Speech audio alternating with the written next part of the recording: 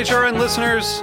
As we celebrate our 15th year, we are deepening our commitment to giving voice to the next generation of food systems storytellers, and we need your help.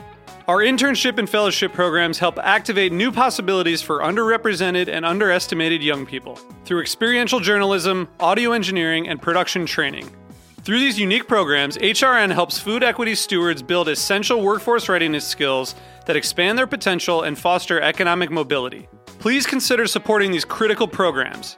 And with a minimum donation, you can be entered to win a dinner for two at an amazing restaurant in one of 8 cities and tickets to a concert at a great venue in one of those cities. We have incredible partners across the country who have donated, as they also share our passion for helping to educate the next generation of food systems storytellers. Check out heritageradionetwork.org/15 to donate and enter to win today. That's heritageradionetwork.org/15 to donate and enter to win today. And make sure you donate before March 31st. Thank you. This episode is brought to you by Casella's Prosciutto Speciale. Learn more at casellasalumi.com. You know, spices were what we would light in fires to create incense for the gods. Like, there's such a big and rich heritage over spices having these magical and mystical properties and so many stories that we had made up over time. That was Ori Zohar, co-founder of Burlap and Barrel Spice Company. You'll hear more from him later in the episode. We're continuing our series on global trade this week with all things spice. If you haven't already, be sure to check out our introduction back in episode 100 and last week's episode number 101 on sugar. Spices come from many plant forms: whole seeds like cumin, dried berries like sumac, dried roots like turmeric and ginger, dried tree bark like cinnamon, and even dried flower stamens like saffron. Humans have been persistently creative in finding ways to make food taste better. Spices offer a window into the world and the history of globalization and trade. This week, we study how the history of the spice trade has flavored our world for good and bad. We kick it off by answering the question of why saffron is so expensive. Then we test your heat tolerance with a story on chili pepper, exploring its hundreds of varieties, its infamous past, and why spicy food can be so addictive. We dig up truths about the notorious food additive MSG and wrap up with the story of mass protests by farmers in India and the implications that the country's new farm bill will have on domestic farmers and the global spice market. I'm Katie Mosman-Wadler, and this is Meat and Three. Meat and Three. Meat and Three. Meat and Three. One meat, 3 sides. Food, news, and storytelling. A square meal for your ears. Meat and Three.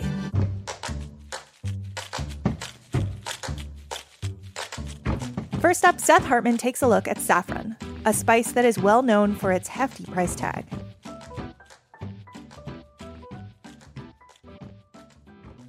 In today's world of supermarkets and online grocery shopping, consumers have access to almost every kind of spice imaginable.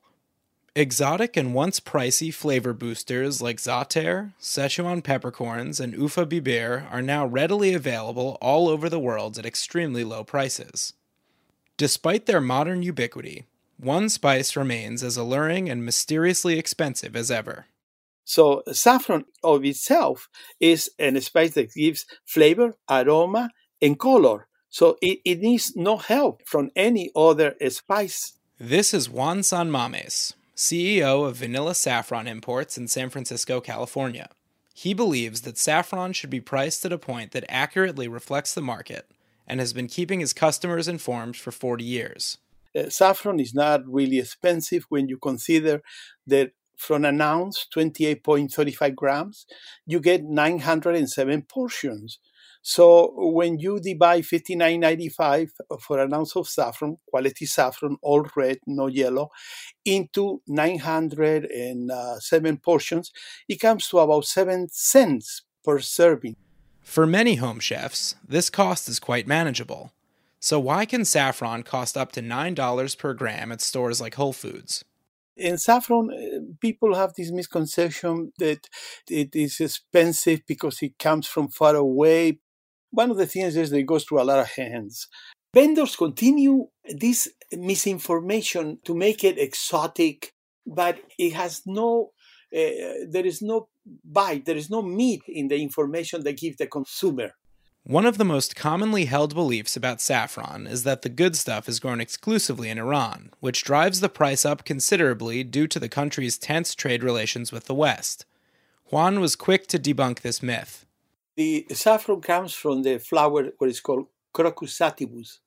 And the crocus is basically grows wild. It grows even in Switzerland. It grows in Austria. It grows also. It grows all over the Mediterranean. It really doesn't matter where the saffron comes from, when it comes from Greece, from Spain, from Morocco, from Iran, from Afghanistan, from Tibet. It doesn't matter. While Iran is by far the biggest global producer of saffron due to an ideal climate and established crocus plantations, there is enough international competition to keep prices reasonable. So if saffron is produced in so many places, how can high-quality product be determined? It's all red. There is no yellow, because yellow has no culinary value. It's just added weight. And most important is the moisture. The saffron has the least amount of possible of moisture. In order to produce a quality batch, workers must sort the flower byproduct by color, discarding the useless yellow stamen and keeping the red stigma. After this, the stigma are dried until they are at most 12% water by weight. This is a very labor-intensive process, and is often cited as an excuse to drive up consumer prices. While spectrometer reports and water weight are used to determine quality, some vendors use shady tactics like dyeing yellow strands to trick customers. According to Juan, this is why trusted vendors must include a quality report. So we want to pack it right at the source. So when it comes to us, it's already ready to go. We just visually inspect it. Of course, we look at the lab report. Okay, this is excellent, because now we know that the parameters of aroma, color, and flavor are going to be superior. Despite some vendors like Juan selling his product at fair rates, there is a clear trend of price gouging when it comes to saffron. In order to combat this, look for vendors who can certify the color grade and moisture content of their product. After all, why break the bank when you can get the same quality for cheap?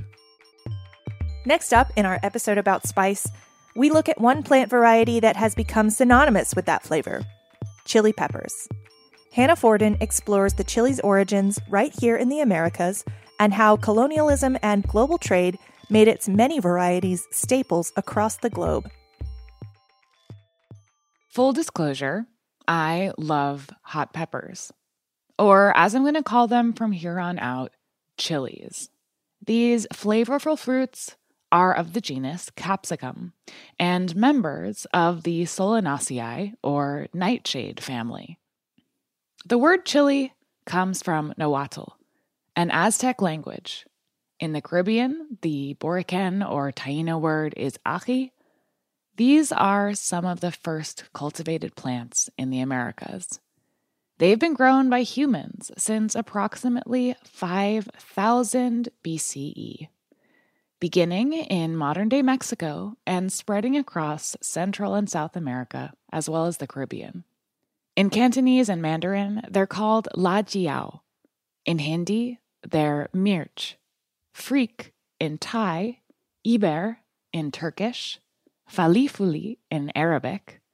I could travel much of the globe finding many names and many spicy recipes. But I'm left wondering why chilies have become essential, beloved, and unignorable so far and so wide. So much of the history of cuisine has been the history of kind of traveling around the world. And initially, it was about going to other countries, hiding your source, usually a lot of violence and even political takeovers, all in pursuit of these flavors that were to be brought back home, to be enjoyed as these kind of like exotic, delicacies. Ori Zohar is the co-founder of Burlap and Barrel, a spice company that is proudly committed to fairly compensating farmers and bringing the most flavorful spices in the world to consumers. Burlap and Barrel sources single origin spices. Now, what does that mean? So most commercially available spices are sort of an amalgamation of different types of, say, cayenne from multiple farms, multiple locations, multiple levels of quality. it's important to Ori that we know the source and the story behind our spices. With food, and let's face it, most things, it's good to begin at the source. The original home of chilies is Mexico. Chefs and mother-son duo Aaron Sanchez and Zarela Martinez host Cooking in Mexican from A to Z. One particular variety of chili encapsulates the flavors of northern Mexico, where Zarela grew up. So the chile colorado is a pepper that's utilized in the American Southwest, also in northern Mexican cuisine. When it's fresh, it is sometimes under the name of an Anaheim chile, a hatch, and then when it's dried, it's that very quintessential red chili that you see with a very smooth exterior. And it's really a definitive pepper that's used in the northern part of Mexico and the Southwest. And Mom, I know it's something that's extremely personal to you. Yeah. And what are your thoughts about this very iconic, very northern Mexican? Well, you know, when I was growing up, the only chili that there was chile colorado. It's kind of floral. Yeah. Without being sweet, and it's earthy. Yep. Colorado chilies are essential ingredients for enchiladas, mole, and other beloved Mexican staples, imparting flavors that are indispensable in the region's culinary world. While chilies have been cultivated in Mexico for 7,000 years, it was only after Columbus brought violence, illness, and enslavement to the Americas that chilies made their way across the globe. In fact, just like he mistook the Americas for India, Columbus gathered chilies as a substitute for another spice he was seeking, peppercorns. Hence the very confusing and essentially inaccurate name, because peppercorns and chilies come from entirely different continents and biological families. That's why in this story, I'm sticking with chilies. The leaders of Spain were like, hey, you know what? This is great. They hand them out to a bunch of the monasteries around and said, here, figure this out, start planting it, teach the local people to plant and cultivate these peppers. And then Spain became famous for kind of the smoked pimenton paprika. It eventually made its way over to Turkey through obviously being a center of global trade. Hungary, now that we also know for the Hungarian paprika also, it's just very funny that that's actually only happened in the past few hundreds of years. But now when we look into our pantries, some of the European sources for peppers and paprika and pepper products, haven't been there for that long. And yet that's what we often think of when we think about chilies and peppers. But really the origin of it is from this kind of Central America area, and it kind of traveled the world from there. But Spain is not the only new adopter of chilies whose national palates have since been shaped by their arrival. Now, can you imagine Thai food without chilies? How about Indian or Chinese? Mao actually liked to sprinkle dried chili pepper flakes on his watermelon. Historian Brian Dott wrote a book called The Chili Pepper in China. He was on the podcast A Taste of the Past in the summer of 2020. Brian studied as many historical records as he could find in order to trace the chili's advancement into Chinese cuisine. The earliest mention he found, however, was not exactly culinary in nature. Long before Chairman Mao and his spicy watermelon, Dott found one very early mention to chilies in China from an avid home gardener. He put the chili pepper in a section on decorative plants. So it seems likely he was not eating them, but was enjoying them in pots in his garden. Initially, chilies were viewed as too hot to eat. But thanks to easy propagation, home cooks in China came around to the taste. And so the chili pepper will grow in temperate climates. And so you don't need to import it. You just need a few seeds and you're ready to go. Chilies were adopted for more than just decorative and culinary uses. And eating chilies actually makes you feel good. The burning sensation that chilies cause trigger an endorphin release in the brain, making eaters feel happier. So while colonialism and genocide will forever be a dark cloud over chili's global popularity, Cuisines across the world have undeniably benefited from having these strong and beautiful flavors shared widely. Here's Ori from Burlap and Barrel again. There is this really crazy history of traveling the world and kind of erasing the culture and erasing the history of it. And now the opposite is happening. So let's eat some chilies, get those endorphins flowing, and celebrate the ingredients we share and the cultures they come from. You can find links to Cooking in Mexican from A to Z and A Taste of the Past in our show notes. We'll be right back with more Meat and Three after a short break.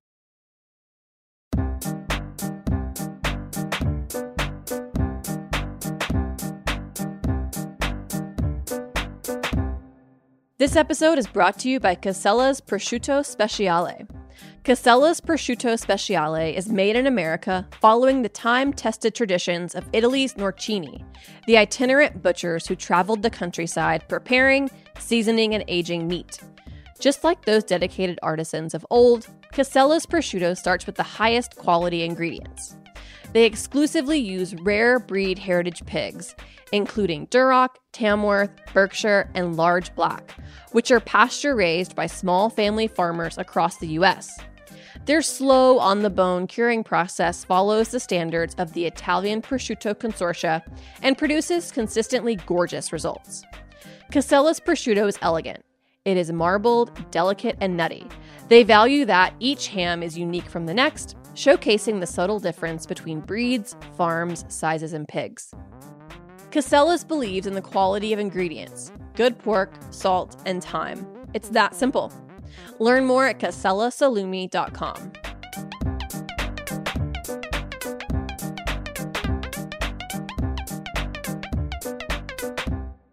Welcome back to Meat and Three. Salt is a ubiquitous flavor agent, but some people need to watch their salt levels. Despite what you may think, MSG is a great way to increase the salty, savory flavor of your food while decreasing your sodium intake. Armin Spengen takes a closer look at this misunderstood food additive in our next segment. Monosodium glutamate, better known as MSG, is a food additive that elicits the fifth basic taste. No, it's not sweet, it's not salty, and it's not sour or bitter. It's the savory sensation of umami. But where does MSG come from? How did it get into our foodways and our culture? And why do many Americans have negative associations with this safe salt alternative? I spoke with Sarah Lohman, culinary historian and author, to dish out the truth on MSG. So it can be found in a lot of different places naturally. It can actually be found in our bodies. It's in our muscles. It's a really common neurotransmitter. You find it in a lot of cured foods like cured meat and Parmesan cheese. You find it in a lot of fermented foods as well. You also find it in ripening foods, like ripe tomatoes are very high in MSG. So there's sources of it all over the natural world. A white crystalline powder with an appearance not unlike table salt. MSG is a combination of sodium and the amino acid known as glutamate. This combination is what gives MSG the savory, flavor-enhancing umami taste it's known for. Monosodium glutamate is often the byproduct of when food goes through a change. For example, in South America, it is harvested from fermented sugarcane. And here in America, it's harvested from fermented grains, usually corn or soy. It is also a natural part of soy sauce. So fermenting soybeans to create the savory flavor is a really, really ancient process. Many Americans don't realize that MSG is common in both natural and processed foods we consume daily. There's a prevailing view that it's rare and should be avoided. This notion should be taken with a grain of salt. Though trade and migration have increased accessibility to different cultural cuisines, food is usually ground zero for xenophobia and racism. Monosodium glutamate, despite being used in the vast majority by American processed food companies, has had a cultural association with Chinese takeout food since the 1970s. The first anecdotal reports of someone feeling ill after consuming MSG were directly tied to those people eating at Chinese restaurants. And then the term given to this illness they were getting after they were eating Chinese food that had MSG in it was unfortunately called Chinese restaurant syndrome. That's like calling COVID the China virus. Like, that's just racist. So the earliest studies focused on Chinese food and then included that name. This is just a 20th century extension of the same sort of racist attitudes that Americans had about Chinese people and their food in the 19th century. You know, if you're still thinking, no, that's not it, you know, listeners out there. I mean, you've heard of Chinese restaurant syndrome, maybe, or someone feeling ill after eating Chinese food, but you never hear of Italian restaurant syndrome. And nobody ever gets Doritos syndrome. Like, Doritos has tons of MSG in it. These xenophobic views can even be traced to a gag letter sent into the New England Journal of Medicine in the 1960s. But according to the FDA, adding MSG to food is generally recognized as safe. As the myths that gave MSG a bad rap are debunked, Sarah believes that public opinion surrounding the additive is beginning to shift. I think that there's something very positive that's been happening with the perception of MSG within the last decade. It's become more of like a foodie thing. I think it was the foodies in the first place that were pushing back and saying, oh no, it's bad for me.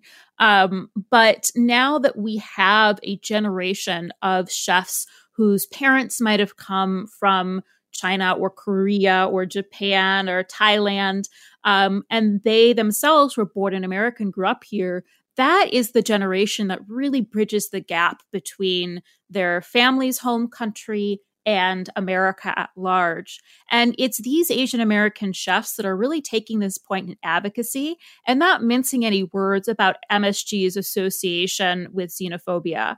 So it's not very many chefs that are brave enough to put an MSG shaker out on the table like you'll see in restaurants in Asia and even in Asian neighborhoods throughout the country, or even adding it as an ingredient in their dishes. MSG has landed at the crossroads of globalization.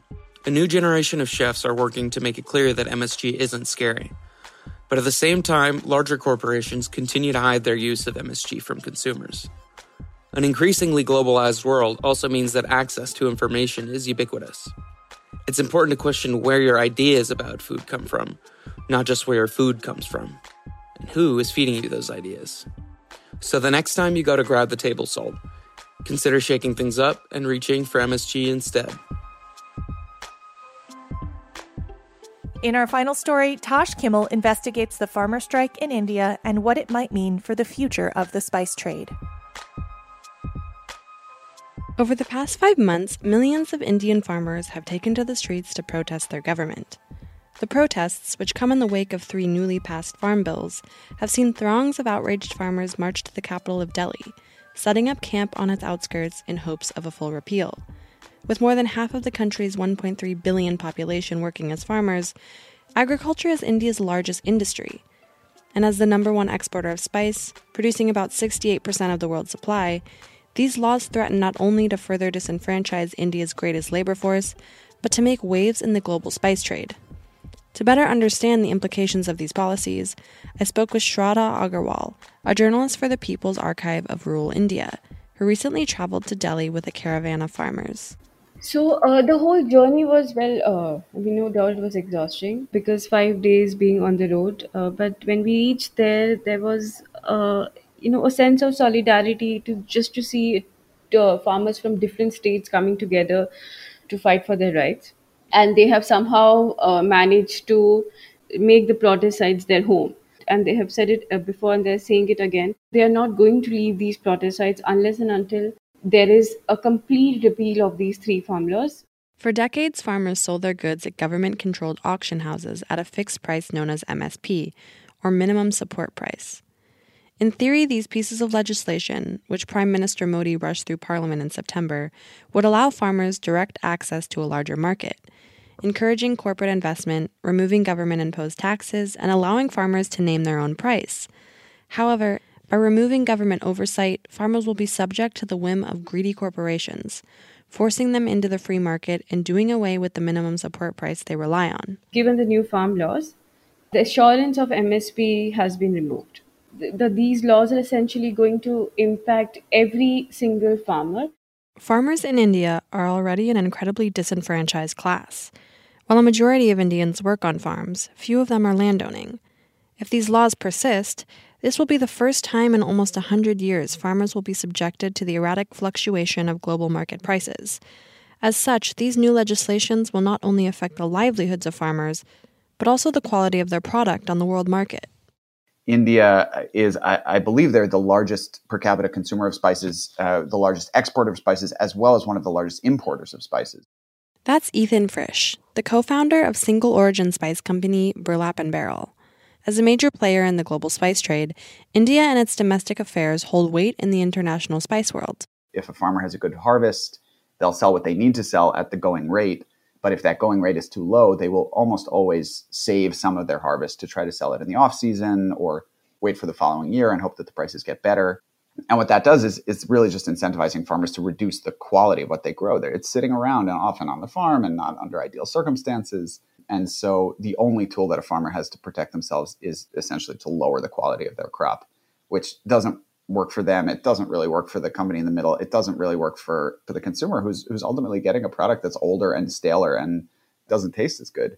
With the price of Indian spices becoming subject to global market fluctuation, many farmers' only recourse will be to stockpile goods in the hopes of selling in the off-season or when the global price comes up. And as a country who relies on India for pantry staples like ginger, pepper, turmeric, and chili, we stand to feel the residual effects of these policies. I hope that there are ways for people in the U.S., beyond just reading about these protests in the newspaper or hearing about them on the radio, that there will be tangible impacts so that people understand that these are people's lives and livelihoods. The protests, people are not going to the protests for fun. They're going to the protests because they feel like farmers are protesting because they feel like their lives and livelihoods are on the line. Though we may seem far removed from the nuances of Indian farm policy, our position as the largest importer of Indian spices in the world connects us to the issue. While few of us may interact with spice farmers themselves, many of us have a deep familiarity with their products. So next time you find yourself in the spice aisle, consider the people who made it possible for you to enjoy them, as they fight for their rights, both as farmers and as citizens. That's our show. Thanks for listening. Special thanks this week to Seth Hartman, Hannah Forden, Armin Spengen, and Tosh Kimmel. Meat and Three is produced by Hannah Forden, Matt Patterson, Kat Johnson, Dylan Hoyer, and me, Katie Mosman-Wadler. Our audio engineer is Matt Patterson. Our theme song was composed by Breakmaster Cylinder. This program is supported in part by public funds from the New York City Department of Cultural Affairs in partnership with the City Council. Meat and Three is powered by Simplecast. Meat and Three is a production of Heritage Radio Network, the world's pioneer food radio station. Learn more at heritageradionetwork.org and follow us at heritage_radio. And please stay in touch. Whether you have a story idea or would just like to say hey, write us at ideas@meetand3.nyc. That's all spelled out.